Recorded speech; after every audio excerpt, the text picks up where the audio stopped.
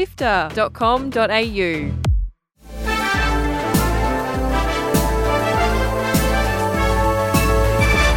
Hi, I'm Fiona Bartholomeus. And I'm Kyle Paletto. Welcome to Walkthrough, Sifter's weekly recap on the biggest news in video games. This week, non-profit feminist Frequency is shutting down, Nintendo console rumours, and data miners unlock a hidden player class in Remnant 2. Here is the news for Sunday, 6th of August. Let's go! Join the Sifter community on Discord at sifter.com.au/Discord.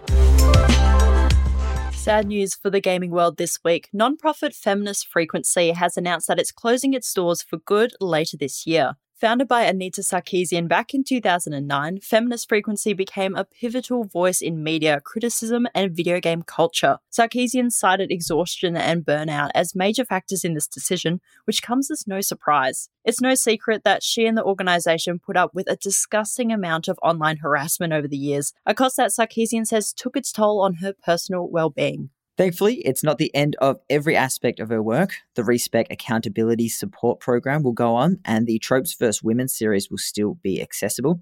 And the Feminist Frequency radio podcast will continue, now hosted by former co-host Kat Sparta. Here's one from the rumour mill. Nintendo is reportedly planning to launch its much-anticipated follow-up to the Nintendo Switch in the second half of 2024, as development kits for the new console have allegedly begun rolling out to third-party developers. Although Nintendo always remains fairly reserved regarding future hardware plans, multiple media outlets are reporting that sources familiar with the project have provided them with some insights. Along with the vague release window, insiders claim the console could sport an LCD screen instead of the more premium OLED, and the system is expected to still use physical cartridges. It does seem like odd timing though, with a wave of new games releases for the current Switch console set to come out between now and then. Super Mario Wonder, Super Mario RPG, a new WarioWare game, a Princess Peach game, and an enhanced version of Luigi's Mansion 2 are all set for late 2023 to early 2024 release. So I'm skeptical, but in the meantime, Nintendo fans will speculate and wait for the official announcement. Thankfully for us, we're really good at that. Speaking of handheld hardware, Lenovo could be entering the market according to reports by Windows Central. The Legion Go is rumoured to run on Windows 11, boasting an 8-inch display larger than the 7-inch screens of competitors Asus ROG Ally and the Steam Deck, and is expected to be powered by AMD's new Phoenix chips. The exact details of the Legion Go are still under wraps, but it is speculated that it may have some pretty impressive hardware specs, with some media outlets speculating the device could achieve an average of 37 frames per second in Cyberpunk 2077. No official announcement has been made by Lenovo regarding the release or availability of the Legion Go yet, but stay tuned to walk through each week for all the latest updates.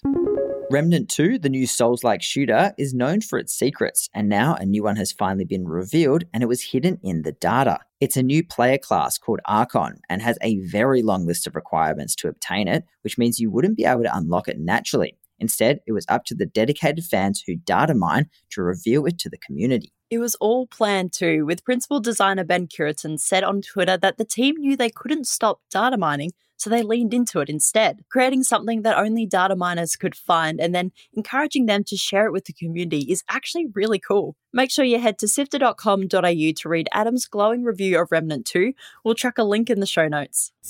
If you're a fan of cult musical game Patapon, its creators have smashed the Kickstarter goal for the sequel in just under an hour. Hiroyuki Kitani, the creator of Patapon, launched the crowdfunding for Ratatan, and in 47 minutes, the project achieved its funding goal, raising over $140,000, and it's still climbing. Ratatan is a spiritual successor to the Patapon games, which released on PSP in 2007, and original musician Kamiai Adachi will also be involved in this new series. That's it for the big headlines. Here's what's coming out over the next week. WrestleQuest, releasing on August 8, blends wrestling with fantasy RPG. As a rookie training to become a champion, you'll encounter colourful foes and customize your wrestling persona with legends like Macho Man or Randy Savage for company. Pick it up on all platforms this Tuesday. Unearth secrets, tackle legendary beasts, use shape-shifting weapons, and sand-infused abilities in the new action RPG Atlas Fallen. That's out on PC, PlayStation 5, and Xbox Series S and X on August 10th. Also out on the 10th is the highly anticipated Stray Gods, the role-playing musical. Enter a world where Greek gods live among us, where you'll harness musical powers to reveal mysteries and make choices that shape the story. That's out on all platforms this Thursday. Articles to read, Videos to watch, and podcasts to listen to. Sifter.com.au. This has been Walkthrough by Sifter. My name is Kyle Paletto. And my name is Fiona Bartholomeus. Thank you so much for listening. If you're looking for something to listen to now you've reached the end of Walkthrough, why not check out our brand new review show, Drop Rate, hosted by Chris Button and featuring some of the best games writers sharing their thoughts and feelings on new releases. Search for Sifter Drop Rate in your podcast player now. Look for the green icon. Sifter is produced by myself, Kyle Paletto, Adam Christou, and Daniel Ang. Mitch Lowe is senior producer who edited this episode, and Gianni Di Giovanni is our executive producer. Thanks to Brian Fairbanks from Salty Dog Sounds for composing the Walkthrough theme tune, and thanks to Audio Technica Australia for their support of Sifter's podcasts. Thanks again for listening. We'll be back with more news next Sunday.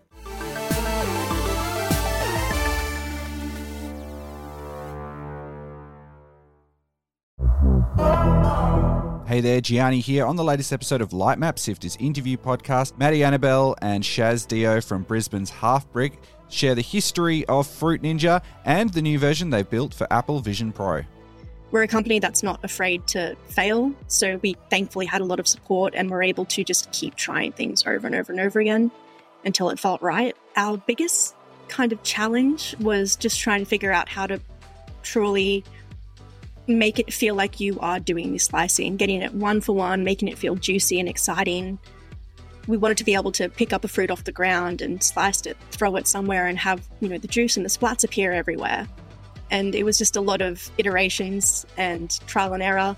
You can get every episode of Lightmap for free on Apple Podcasts, on Spotify, on YouTube, or head to our website sifter.com.au.